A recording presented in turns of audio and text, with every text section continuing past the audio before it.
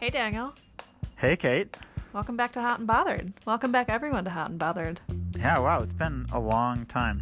Yes, we felt so compelled to talk about this new IPCC Intergovernmental Panel on Climate Change report about 1.5 degrees of warming that we just couldn't stay away. That's right, yeah. I mean, it's just climate change has barreled its way back into the news, and the news coverage is characteristically horrible. Bad. Horrible. Terrible.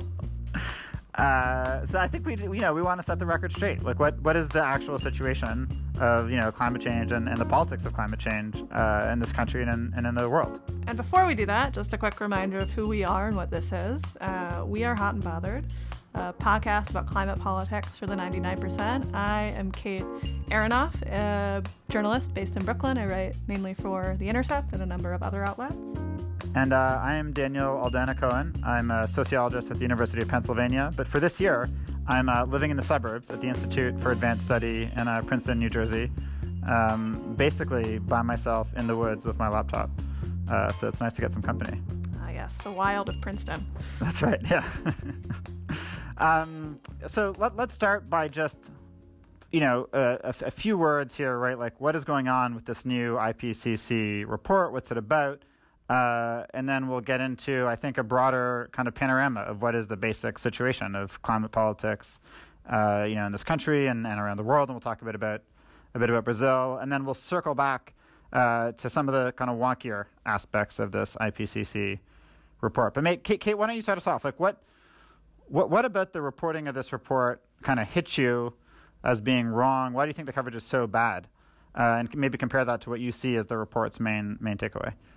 Yeah, so to start off, I think it's just important to have a basic grounding in what the IPCC actually is, which I think is confused a lot of people who don't regularly cover climate politics. So IPCC, Intergovernmental Panel on Climate Change, this is a UN-affiliated body which is a clearinghouse for climate coverage. So this is a sort of world reference point for what the scientific consensus is. And so what that means is that they take the existing literature up to a certain date, they collect it, and they analyze it. And then they write up an analysis, and they let people comment on it. And so what that means is that the IPCC isn't just kind of coming up with science on its own. It's collecting it and making its own take on kind of what that means. This is not new information, right? This is science which has been on the record, which we've known about if you've been following this for some time. And the big headline, which I've seen most often, has been we have 12 years until we all die, which is just not true. and it's kind of astounding that people who regularly cover climate politics or claim to be paying attention to this could get that takeaway from this report, which does not say that. That's right. Yeah. So let's get into sort of some of the core issues, right? The report was given a goal that the modeling community had actually been not working on for some time. The goal was to think about what is the difference between 1.5 degrees warming, on average all across the world in Celsius, right, which is about a little over 2.5 degrees Fahrenheit. What's the difference between 1.5 degrees Celsius warming and 2 degrees Celsius warming, which has previously been considered the kind of safe limit? The idea was, okay, up to 2 degrees Celsius warming, mean global average temperature. Up to 2C warming, we're more or less okay.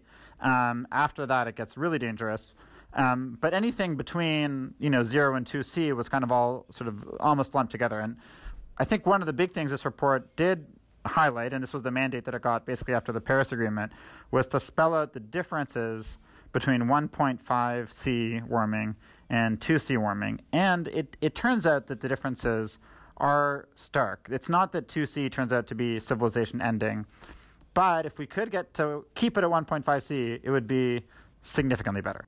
Right.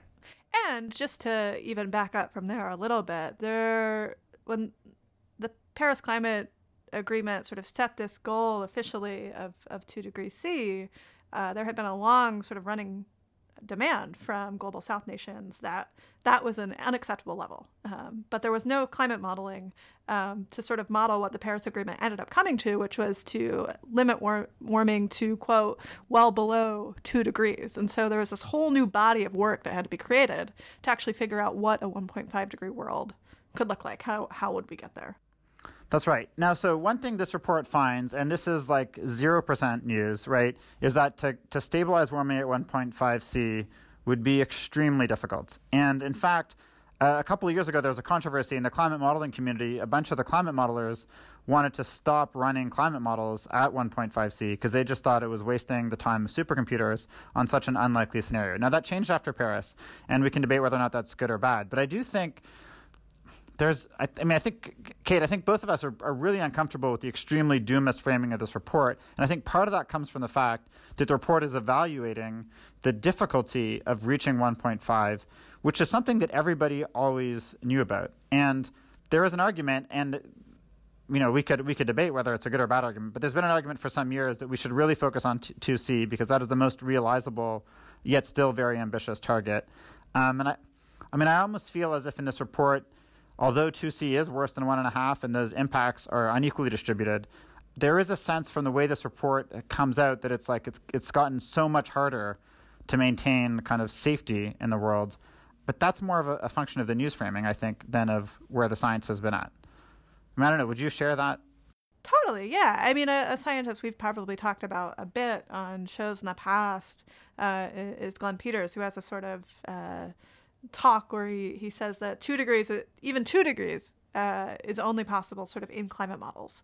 And so, we can sort of debate about that. But again, this isn't the fact that 1.5 degrees and getting there would be enormously, enormously difficult is just not new information. Look, it's a shitty situation that we're in. I mean, there is just absolutely no doubt about it. It is a very shitty situation. And I think that ringing the alarm is totally warranted. But, one of the points of the IPCC report is, though, that no matter what level of warming you get to, the amount of suffering that there's going to be will depend to a huge extent on whether we make investments in things like social equality, education, public services, smarter infrastructure, and so on.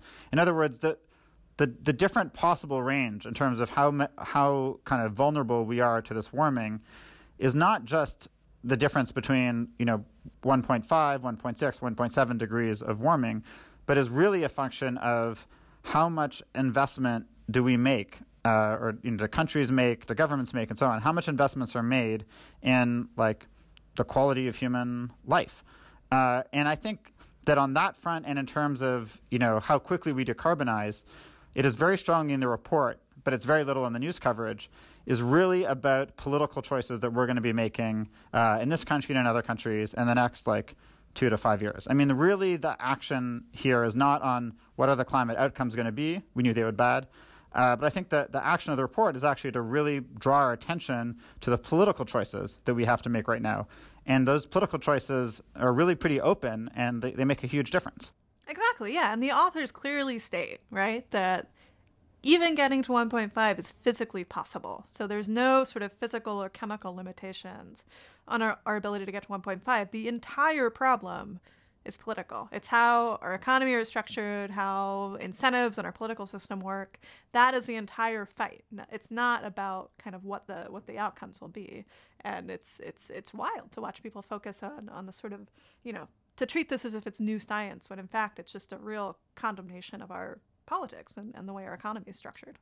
Okay, so here's what I propose, Kate. We've got a ton of stuff that we want to talk about. I think that down the line we really want to get into some of the guts of actually the specific ways that the IPCC, or rather the science that the IPCC is reporting, there's specific ways that science models out future pathways.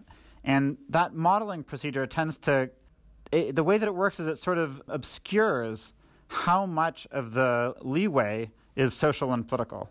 That these models kind of make it seem as if we are sort of scientifically destined to reach certain levels of warming. And I think what we're really trying to get at is that the ultimate thing that these models are saying, but they say it kind of quietly, is that the whole thing boils down to social, economic, political choices about how we organize our economy.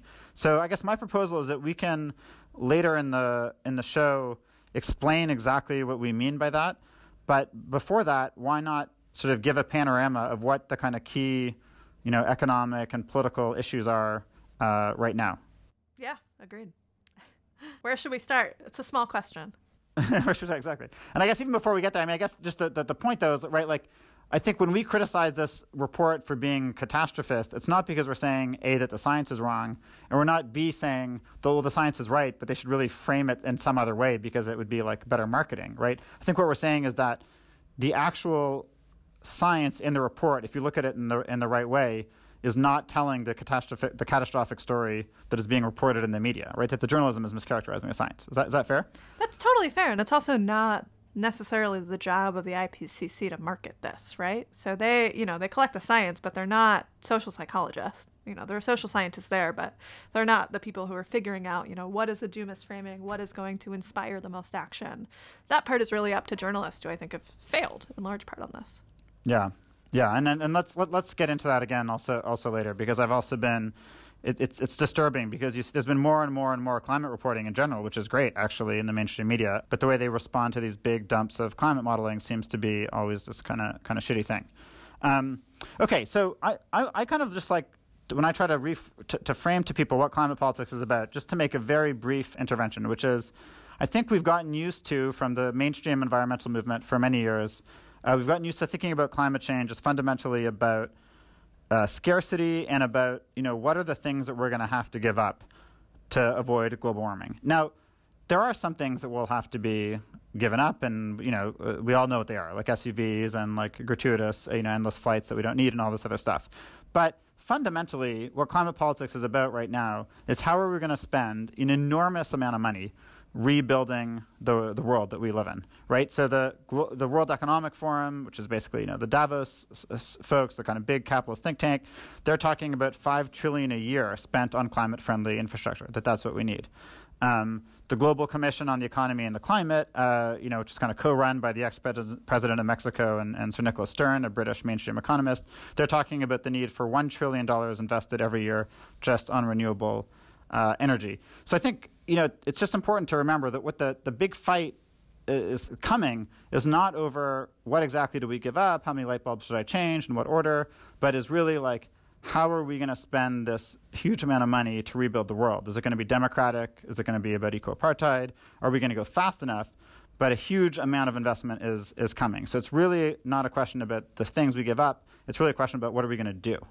Exactly. And so, I've said this before, but public consciousness in the United States, especially about climate change, really sort of coincided with the zenith of the neoliberal era. And so as we were sort of coming up with the way, the way we talk about this, the way we've been sort of trained to talk about this, the default is always to individual action, because that is sort of the prescription that neoliberalism gives us, is to focus on the individual. And so, this is not sort of an issue, which feels almost comical at this point to say this, but it's not an issue of, changing light bulbs or eating our diet. It's that there are these sort of massive macro level choices that happen in the economy, which structure the way you consume, which structure kind of how cities are built, all of this sort of stuff, which is this question of investment, and where is capital going in the global economy.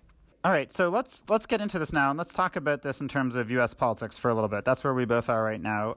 Kate, you're just doing a ton of amazing reporting on climate policy, struggles all over the country, movements, science. Where do you see right now in the U.S. the most interesting and important climate fights happening, and what do they look like?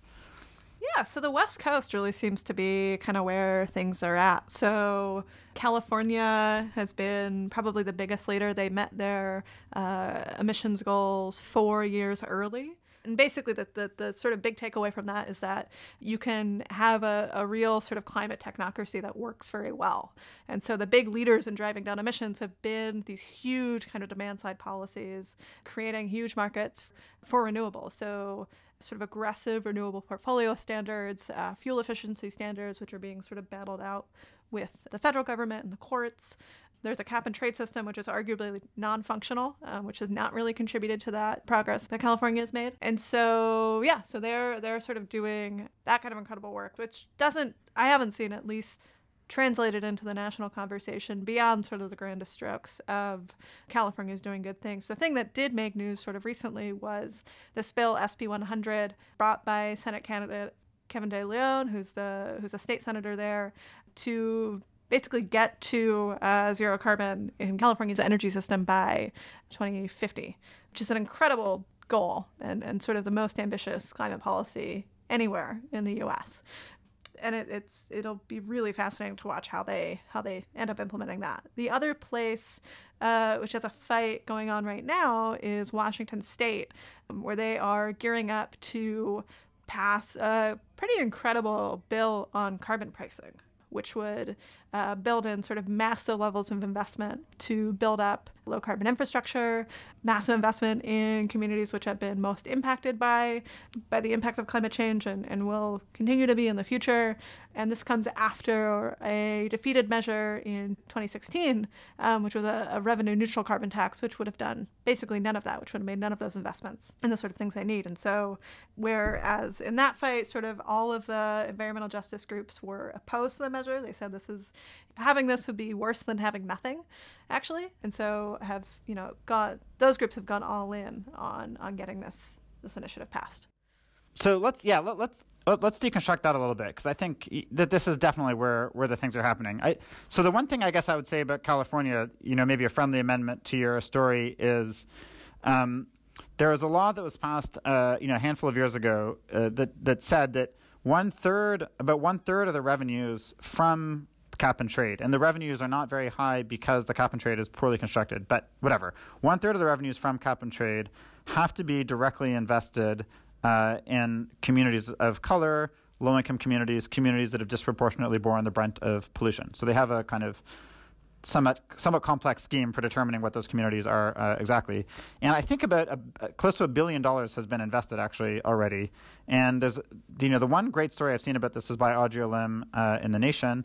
And from what I can tell from the story, from looking at other stuff that has not traveled as widely in terms of media outlets, there have been real improvements in terms of people's access to lower carbon vehicles or electric vehicles, insulation of their homes, solar panels on their rooftops, also a focus on local jobs for the people who live in these communities, cleaning and also cleaning up pollution. So I think it's good to emphasize, right, this piece of investment.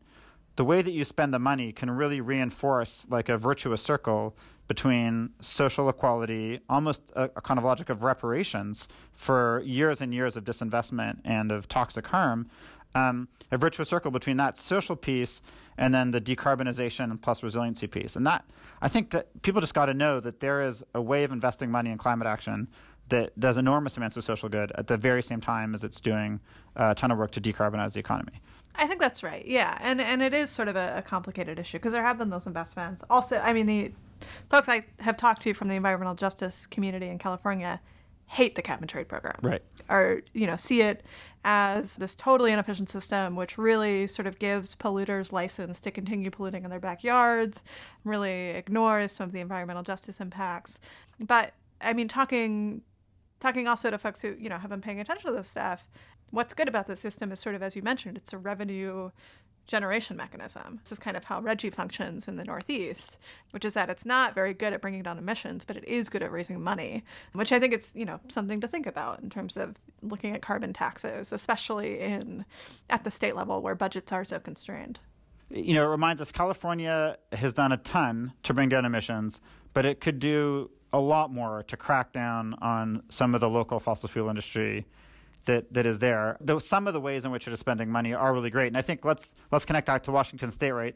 Because it seems like what's going on in Washington is they want to use a carbon tax to shift, consumer behavior, to penalize the fossil fuel industry, to extract money from the fossil fuel industry.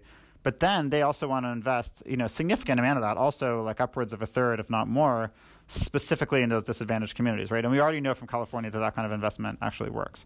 Yeah, that's right. And you can even see it kind of in who's aligning in opposition to it. So last time around, the oil industry, this is in 2016 with this other revenue neutral carbon tax. And we're talking Washington State, right? In Washington State, yeah. The oil industry was relatively quiet about that. And so, there was some opposition to it.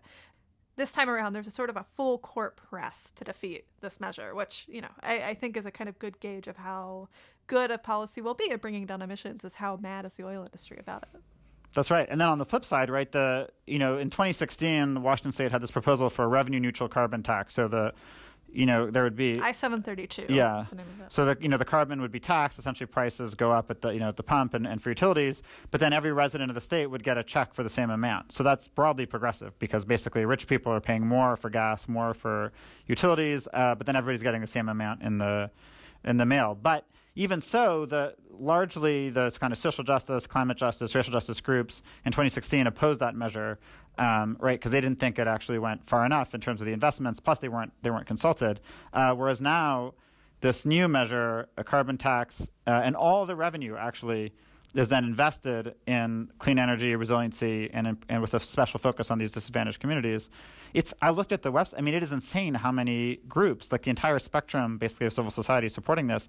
There are like Mexican restaurants that are supporting this, Greek restaurants, whatever, numerous restaurants. I mean, it just seems that there is a vast number of organizations that are lining up behind this like investment-focused tax and spend, measure, basically, right? Yeah, and this is what's interesting about kind of translating. I mean, I think we should talk, in more detail later about the national implications of this. But, if states are sort of seen as these kind of laboratories where we test out policies which could get passed feasibly at the national level, it's really interesting to look at Washington, right? Because they tried to pass this carbon tax measure, which was revenue neutral, this sort of, free market dream of just incentivizing polluters to pollute less, giving everyone a sort of rebate and not adding to government coffers. And then in order to get it passed, they're sort of building in all of this investment, building in all of these environmental justice demands to make it more palatable. Because people, hear the word tax, not something a lot of people have positive associations with, don't really have associations with carbon. So it's a really easy thing to sort of attack. And so what they're doing in Washington State is really building in all of these incentives for communities around the state and saying, you'll get something out of this. There will be tangible improvements in people's lives in, transportation and all of these things. And, I think there's something to that when we think about potentially, needing to have national climate legislation at some point in the not too distant future, which is that what people like is not the carbon tax. What people like is getting something, and they like getting investment in their communities a lot more than they like getting a check in the mail, at least if we're looking at what's happening in Washington State. So we'll see. I guess Washington State there's going to be a referendum, but it's certainly the case. The public polling evidence suggests, and David Roberts at Vox has written about this quite a bit, the public polling evidence shows that people are just in love with renewable energy. They're desperate for it. They want more of it. They love investment. They love technology. They think it's awesome. And so you can get people actually really excited about investments in this new clean energy economy. And if you then sell that as a story of investment, but there's going to be a tax or a fee on carbon to pay for it, they're totally down for it. If you start talking about revenue neutral tax schemes, I mean, sounds like a terrible PowerPoint, in a poorly lit room, which I'm currently in it's well lit, but the fluorescent lighting is kind of horrible. And so much of the carbon tax conversation, right? I mean, this is like a hobby horse that I think I have to an unhealthy degree, but it's just a conversation between economists who look at this as being such an efficient policy, as being the kind of gold standard of climate policy. And it is, on a very basic level, common sense. But I think the consensus among economists about how popular this is really gets confused for being a consensus among the majority of the voting public about how popular it is. If Washington State shows anything, and we'll see if it passes, but it's that, bring more people into the room than just the economists. Yeah. Now, to be 100% clear, right? I am all in for a price on carbon and a high price on carbon. Same. And you are too. What is coming more from the conservative end and the very technocratic end is revenue neutral tax and dividend. And often the idea is that we'll get Republicans and the oil industry on board by trading all the regulations that we have and scrapping those. And the only mechanism for transforming the entire fucking economy, and with it the entire built environment, the only mechanism is a price on carbon. One price. That has been the pitch of these economists. Yeah.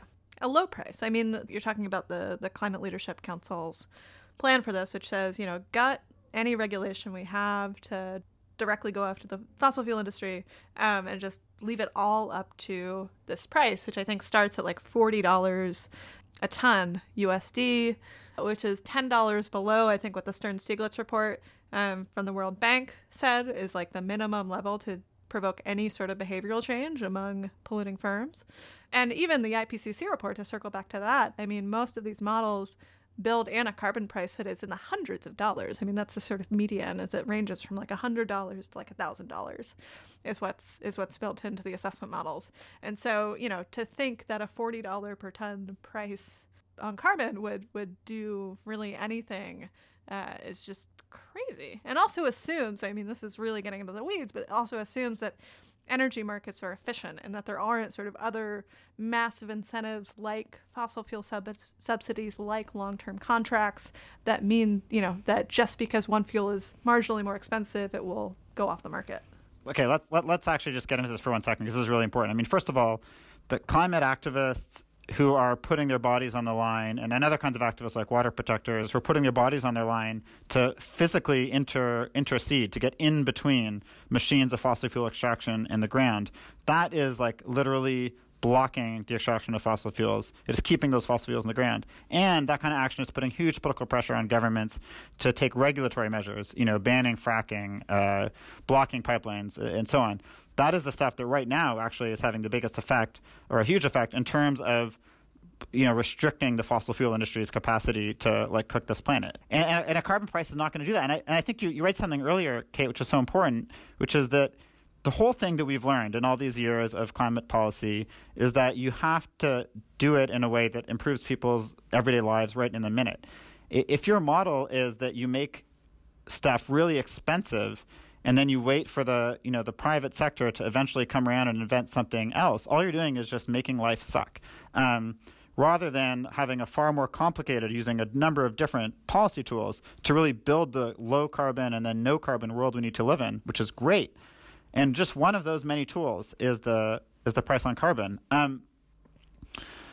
Something I've been thinking about is, you know, is this great thing that David Roberts actually said. You know, I heard him in talking in Philadelphia the other day. Again, this reporter at Vox. He was like, look, if you actually just physically wanted to get to that 1.5 C, you could do it. It is physically totally possible. Everybody knows how to do it. And he's like, think about the, you know, the war economy in World War II.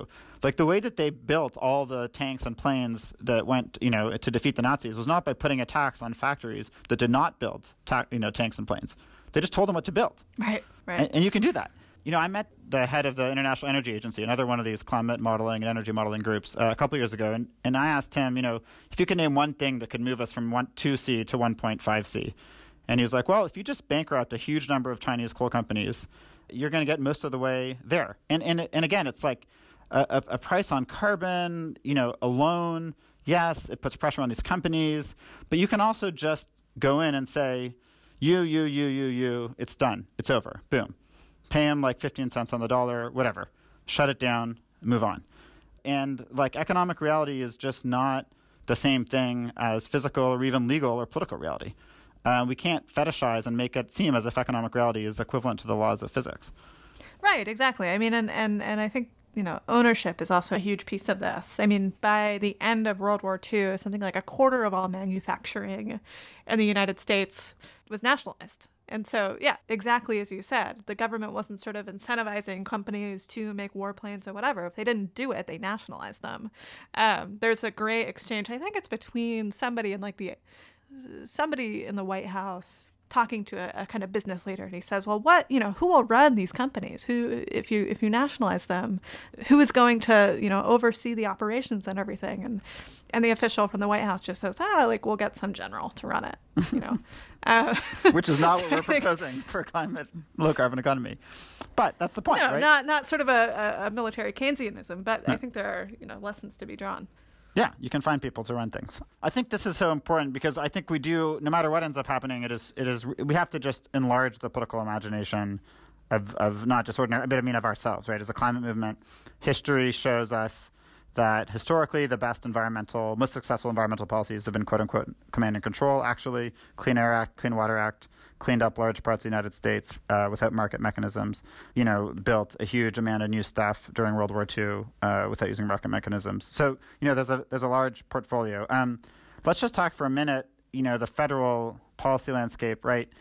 Coming into 2020, starting with 2018. I'm seeing, and Kate, you've been covering this a lot more closely, I'm seeing increasing presence of the Green New Deal all across the board in the campaign materials of kind of progressive Democrats in their primary campaigns. Now, I don't think the Democratic Party is in and of itself the solution to all of our problems, but to me, it is extremely exciting to think that the political energy on the progressive end of the spectrum is really thinking big in terms of climate change, jobs, justice, infrastructure, all as kind of one package.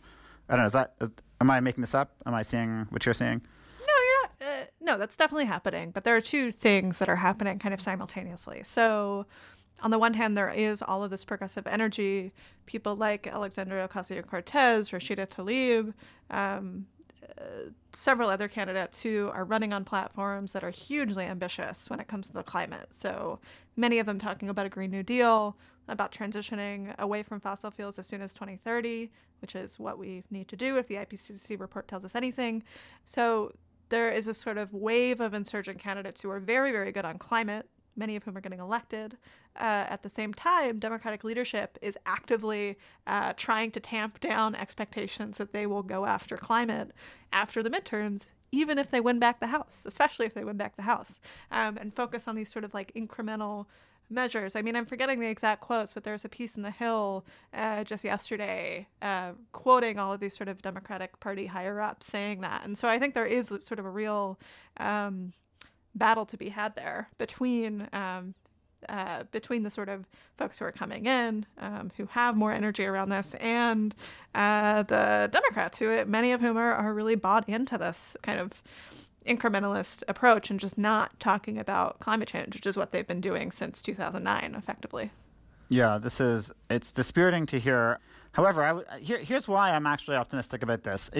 The United States political system is a disaster, but the weird opportunity that's sort of been built into it now, especially with new modes of communication and a lot of other things going on right now, is that the primary seasons do tend to favor a kind of sort of populist, exciting politics that can really get people excited, day after day, week after week, and month after month in the case of presidential campaigns. When you look at the primary from the last election on the Democratic side, you had a very good climate infrastructure jobs plan from Martin O'Malley, who everyone has probably forgotten if they ever knew about him, but that's fine. You're the biggest Martin O'Malley fan of anyone I know. I'm I kind of have a hobby of sort of being soft on weirdo Democrats that the time has forgotten.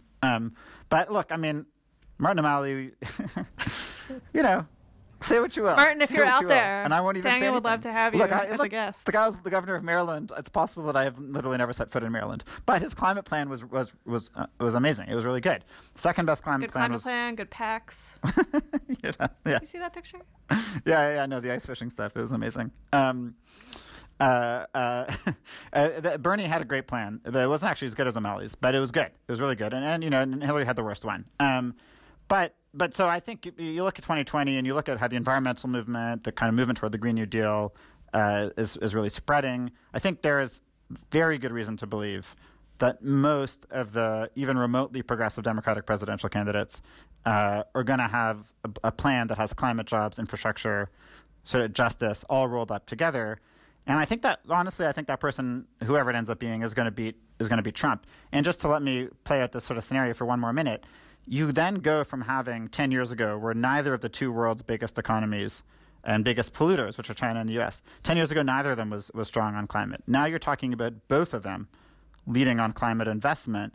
That activates the EU, which has been kind of stagnating, but where there's a lot of political interest in this from a number of the member countries, Germany and France in particular. That then puts pressure on countries like Brazil, where we're talking about containing harm, at least initially, but also India, Indonesia, countries that have a huge emissions potential, but also a huge potential to take a very low carbon pathway. So I don't think we can emphasize enough that in the U.S. alone, the global benefit of kind of winning some of these fights around combining equity and investment and climate in the run up to 2020, that has huge global ramifications, all for the good. If we can win those local fights, and I don't know, I think it looks pretty good. It's going to take a ton of work, but I can't think of a more favorable political climate that's ever been in the U.S. for aggressive, pro-equality, fast, low carbon action. I don't know. Am I crazy? No, I think that's right. And certainly, that's a more correct and also more optimistic reading than I think I've seen anywhere in reporting on the IPCC report. The one note of caution I will add is that I do think there will be a fight, right? I think we are reaching a point where denialism as we've known it, the sort of junk science approach of calling climate change a hoax or whatever, that's sort of on the way out. Even clearly someone in Trump's White House advised him not to say that, and then he sort of garbled this answer to it on 60 Minutes where he said, something like, I don't think it's a hoax, but, something inane. But anyway, I think that's sort of waning, and we will, I am fairly confident in the next 4 years, see Republicans sort of coming out and backing their own version of climate policy, which I think many Democrats may well get swept up in. And so I think I am hopeful that what will win that fight will be this sort of broad egalitarian program for a Green New Deal that is sort of rising to the surface now.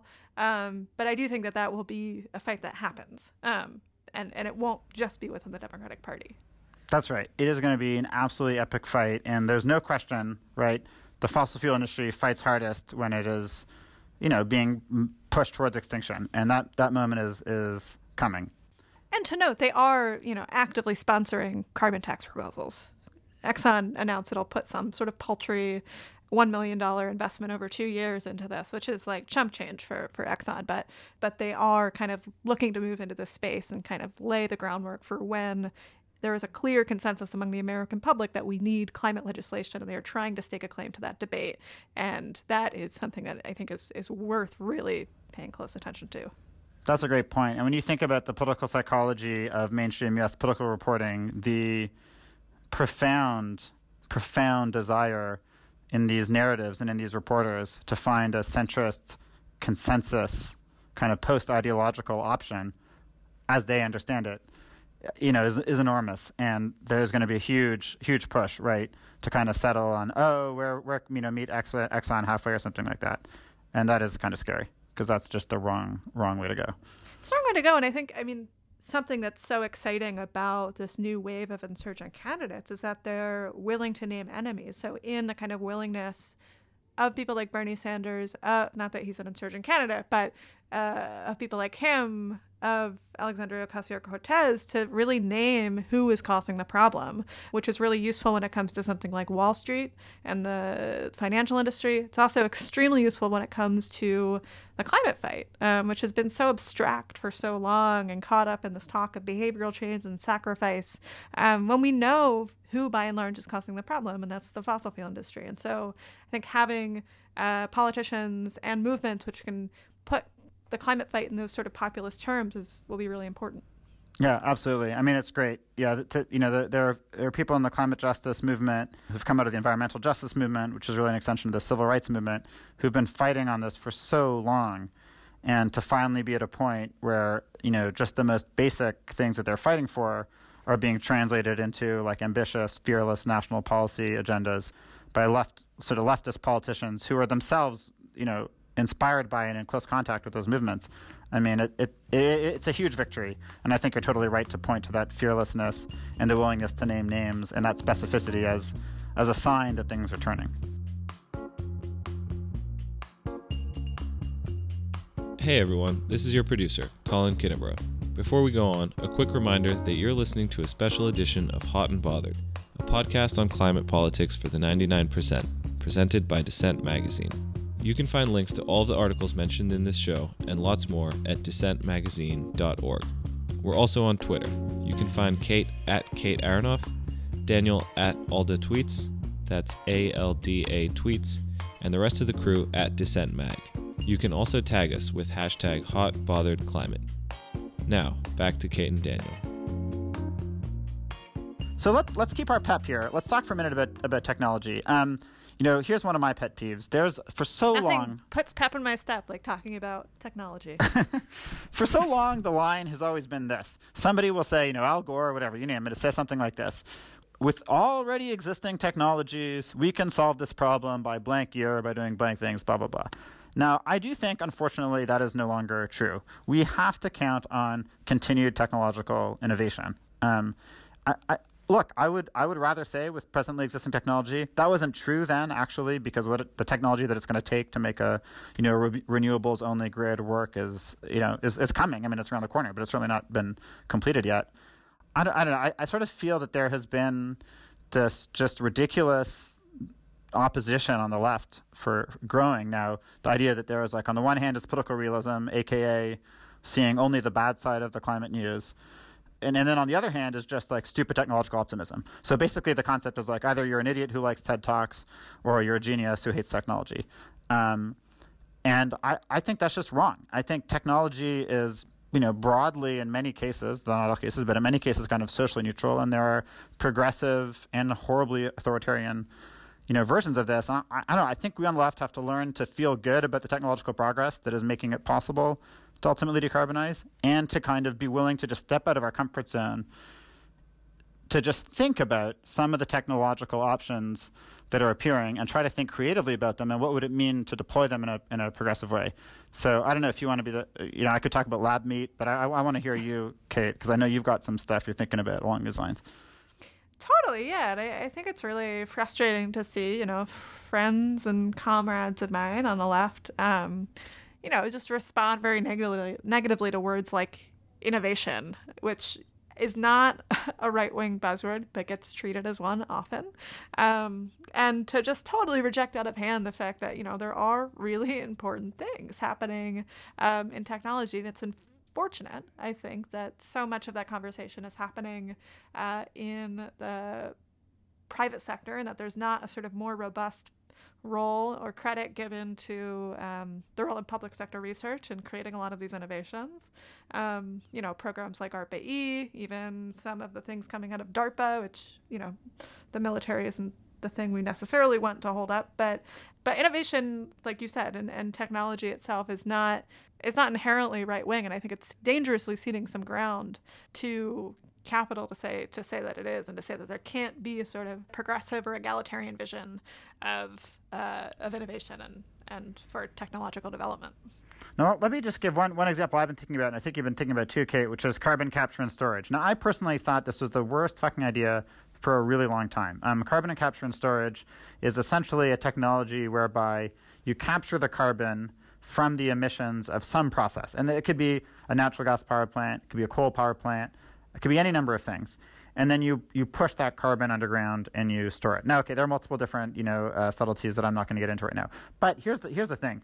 What I've learned is that actually there are certain industrial processes, for example, making steel, that to electrify was going to be incredibly difficult and take a very long time. Yet we need steel to make wind turbines. And I don't think we're going to turn off the electricity in the world. I don't think that is the solution to our problems. And so I'm starting to think, you know what, actually, there's a version of CCS, which is just a license to frack and to use natural gas plants for 80 years. And I'm totally opposed to that. But if you were going to be running steel plants in the next 20 to 30 years, I want to capture that garbage. I want to capture that carbon, and store it underground. And I find myself often, one of the things that climate change has done actually to my left-wing politics in general is it's just caused me to throw out a lot of, in retrospect, kind of prejudicial, one-dimensional views, and to say, no, you know what, this is a problem needs to be solved, and there is a space for carbon and capture and storage and steel, and let's see what the debate is. Having a debate about that on the left is not the thing that is going to kill billions of people. Doing nothing is what's going to kill billions of people. And I think we have to be open to thinking in a flexible and intelligent and really detail-oriented way about what are the various different things that can be done. I mean, I don't know. That's kind of where I'm at right now. I think that's right. I mean, carbon capture and storage in particular is really interesting because, for a while, what this was called was enhanced oil recovery, and they've kind of rebranded since then. And you're right, traditionally has been used by fossil fuel companies to extract more oil. They inject CO2 into the ground to, access fuel, which is more difficult to get at. But it falls under this much broader umbrella, which is negative emissions, which is a huge part of how the IPCC and any climate modeling envisions getting to 1.5, even to 2 degrees, and, points beyond that as well. But right, so it's not, I think there is a legitimate concern that, about CCS particularly, that the fossil fuel industry could treat it as just an excuse to continue to extract more. When the Trump administration came to bond the UN climate talks in Germany in 2017, their only sort of public presence was sort of extolling the virtues of CCS and clean coal, quote unquote, as a way to continue to extend the life of the fossil fuel industry. So that is a real narrative that exists and that the fossil fuel industry is pushing out.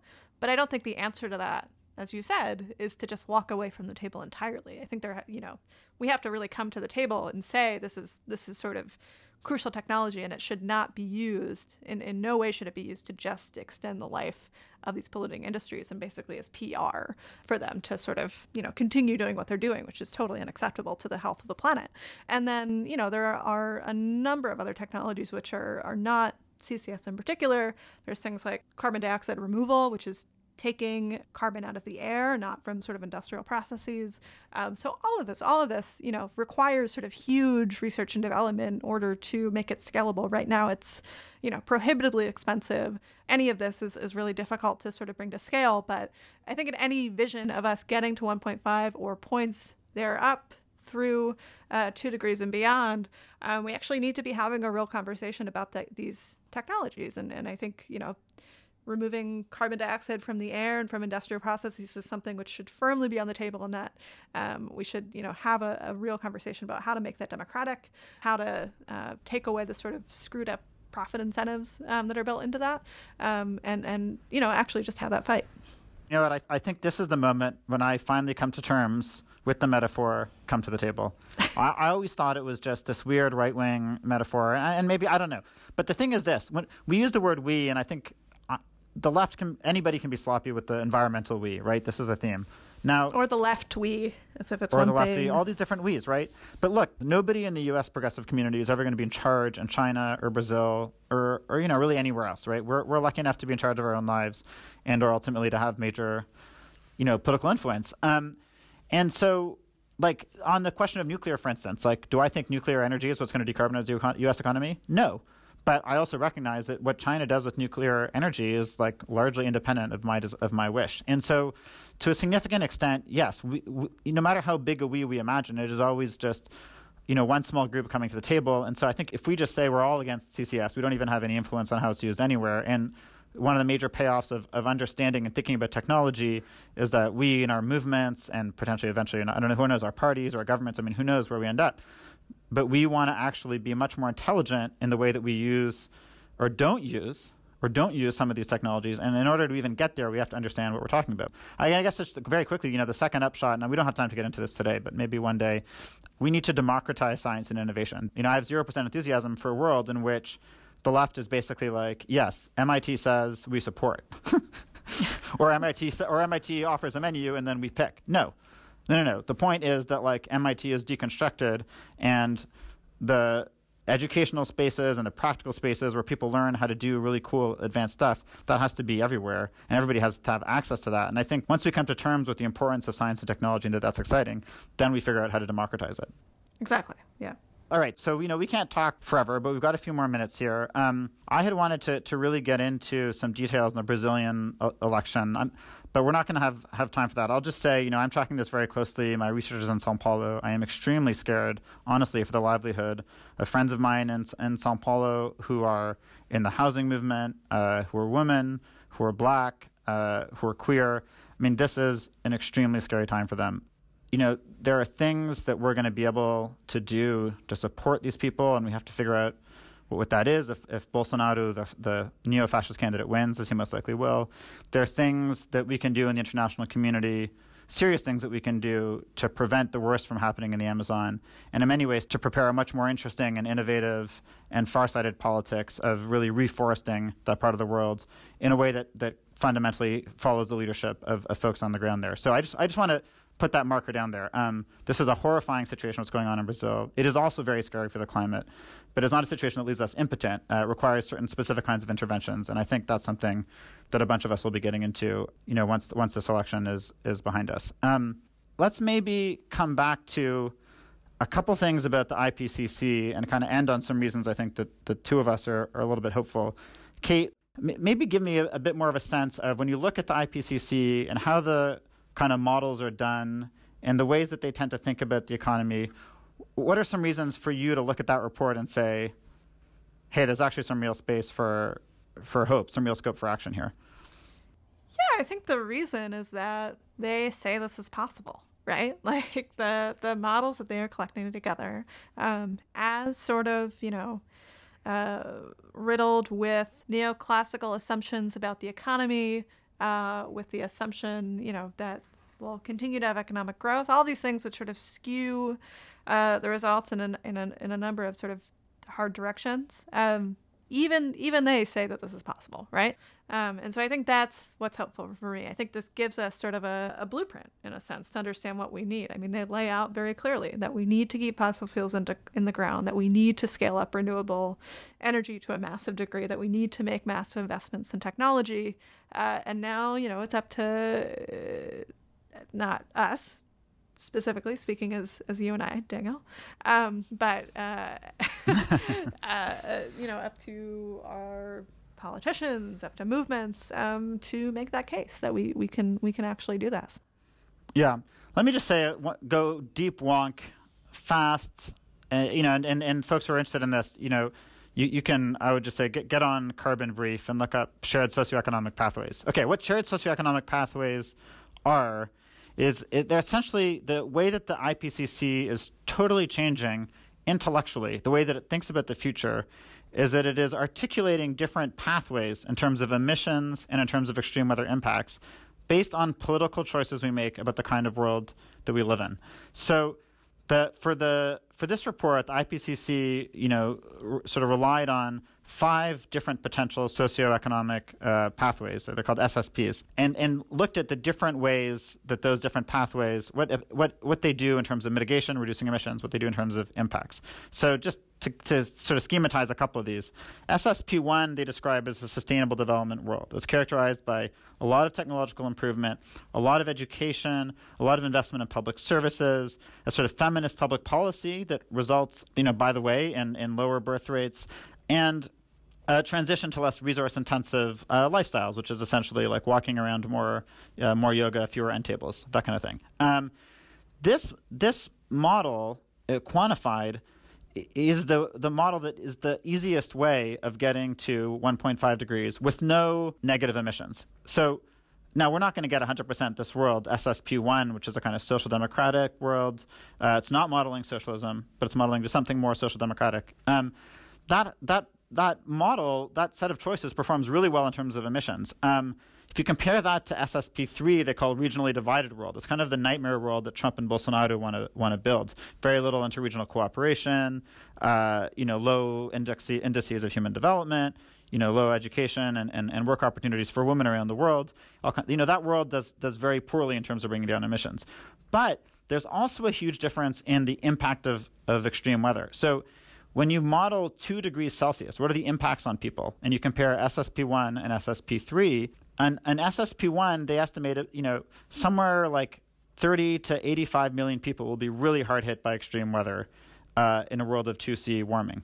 In SSP3, the world Trump wants to build, up to like 1.1 billion people are getting hammered by extreme weather. And this is, in both cases, the timeline of a few decades. And so what's the point is that what the report finds when it does all this sophisticated modeling, bringing in social science, is that the pathway that puts equity at the top of the agenda is the pathway that is the most consistent with very rapid reductions in greenhouse gas emissions, and is a pathway that makes extreme warming kind of livable, survivable, for the vast majority of us. And then we can still do more to help people. So to me, it is actually really good news that the IPCC has said, in our quantitative modeling, we need to put political choices over social and economic structures at the very forefront and how we think about the future of climate change. Now, the whole report is structured around this. It's not in the summary for policymakers. This scenario exercise, prioritizing this kind of social and economic pathways, these political choices, will be the basis for the next major IPCC report. None of the mainstream media coverage even picked this up. But it's all over the report, actually. So I know, to me, this is great news. I think the IPCC is basically screaming at us, do not focus on the outcomes only. Focus on the social causes of this problem and the huge variety of choices that we have. Some of those choices are really, really, really good. Right. I don't know. It's weird. It's weird to think about these quantitative projections filling me with hope, but they do. And I don't know. I think they're they tell a really compelling story. It sort of sounds like the story that they're telling is that carbon-intensive bourgeois society stands at a crossroads, either transition into low-carbon social democracy or regress into fossil-fueled neoliberal Trump and Bolsonaro barbarism. That's what I get from that. But I think you're exactly right. There's sort of two tiers to the doomsday scenario. One of them is that the Earth is going to end. We're all going to die within 12 years, and we'll just live on a sort of husk of a planet where there are roving bands of people sort of fighting for survival. So that's the one kind of doomsday Mad Max scenario. And then the other is a sort of doomsday scenario of decarbonization, which I think is, a little more pernicious in that sense, where there's this narrative that we have to sacrifice so much in the here and now, and that everyone's quality of life will get worse, which also isn't true, right? Some people, will sacrifice sort of transatlantic flights. We might all, have to give up meat or something. I think that's a debate we can have, but there are many pathways to getting to a livable planet, which make many, many people's lives much better. And I think that is too often not talked about, and it sounds like is kind of a takeaway from these reports. And to be 100% clear, in this SSP1 world, one of the single most salient features of this projection is that hundreds of millions of people are pulled out of poverty. And that is not a problem for the climate. That is the solution for the climate in countless ways that one could elaborate in detail. But I read a lot of climate social science, for better or worse. And what the modeling that they're doing is utterly consistent with the social science that's being put out there. So, yeah, I mean, I think your reading of the crisis of bourgeois carbon-intensive society is correct. It's not what these august scientists are saying, but your reading is, I think, the most compelling interpretation. So I don't know. I wake up every morning thinking we can solve this problem. The IPCC report gave me a lot of information that I didn't have, taught me a lot that I didn't know. It did not fundamentally change that conviction that pulls me out of bed, and that is based, as far as I can tell, on the best knowledge that we have. Right. So if you've gotten to the end of this podcast and you're listening to us, we can both hope that you'll be in a place of optimism, that you'll feel good about the world. But just know that both of us spend the vast majority of our days thinking about climate change and feel relatively good. Yeah. I mean, we're also often truly profoundly depressed about it, but I don't know. I mean, I think even whether you're optimistic, whatever your psychological disposition is, right? I guess our point is don't just read really good writers' ability to describe to you shitty things that could happen in 2040, right? Focus on the amazing things that are being done right now that are totally transforming our ability to massively decarbonize and to adapt to what's coming. They're potentially scary, abrupt climate events, but they're really exciting kind of abrupt social and political and economic events that people are making happen right now. I just wish we could focus much more on that. And even the IPCC science really is fundamentally about that too. Right. In any world in which we cap emissions consistent with a 1.5 degree world or with a 2 degree world, people's lives will get better. Yeah. I don't think we're going to see some sort of total eco-apartheid decarbonization scenario simply because it probably won't work. We know that the way that we get there is by really radically changing the way our economy functions for the better, for the benefit of most people who live in that economy. And so I think that's the big thing that people should take away. And another huge takeaway of this report is that it gets much worse, that there's not a point at which we can just stop doing anything and sort of resign ourselves to living in a climate changed world, that there is always the capacity for things to get so much worse than they are now. And sort of the difference between 1.5 degrees and 2 degrees is enormous. And to say that, we're going to sail past 1.5, why even bother, is just totally inconsistent with what that report actually says. Yeah. I mean, every fraction of a degree of warming that we avoid, we make the world better. And the world is full of people working so hard and with really bright ideas to, keep those fractions of degrees of warming from happening. I don't know. I'm excited to be in this fight. It's changing me. It's changing the people I know. and I think we're coming out stronger, better, more interesting people. The world is getting potentially stronger, better, more interesting. We can make that happen, right? Stronger, better, more interesting. 2020. Let that be everyone's slogan. So on that note, I guess we should wrap up, huh? Yeah. This has been great. Hot and Bothered, back from the dead to bring you this special rant on the IPCC report. Maybe we'll be back for another. Optimism. You can't kill it. Yeah, could be. This will be a once every 6 month podcast. I don't know if there's even sort of a word for that, but biannual, right? Semi-annual? Surprising. We're full of surprises. Yeah. As the world changes, climate creates uncertainty. We don't know what the future will bring, but we learn to live and embrace the surprises that come our way, like this podcast. Beautiful. Perfect note to end on. All right. Talk to you soon, Kate. All right. Talk to you soon. Thanks, everyone, for listening. This has been a special edition of Hot and Bothered from Dissent Magazine. If you like what you've heard, head to dissentmagazine.org for much more reading and listening, including videos from Dissent's recent conference on the future of the left in the Americas. You might especially enjoy the discussion on resisting extractivism and climate change, where Kate and Daniel joined 3 other top-notch panelists to touch on many of the same themes you heard them discuss today. I hope you'll also take the opportunity to subscribe to Dissent, which will not only get you a copy of our current issue, with a special section on housing, as well as everything we have in store for the next year, but will also help us put out more shows like this one. That's it for the plug. Special thanks to Isabel Cristo for her help editing today's show. Our theme music is an instrumental version of Carregar by the band Mercurias, recorded and mixed in Sao Paulo, Brazil by Victor Rice of Total Running Time. Till next time, thanks for listening to Hot and Bothered.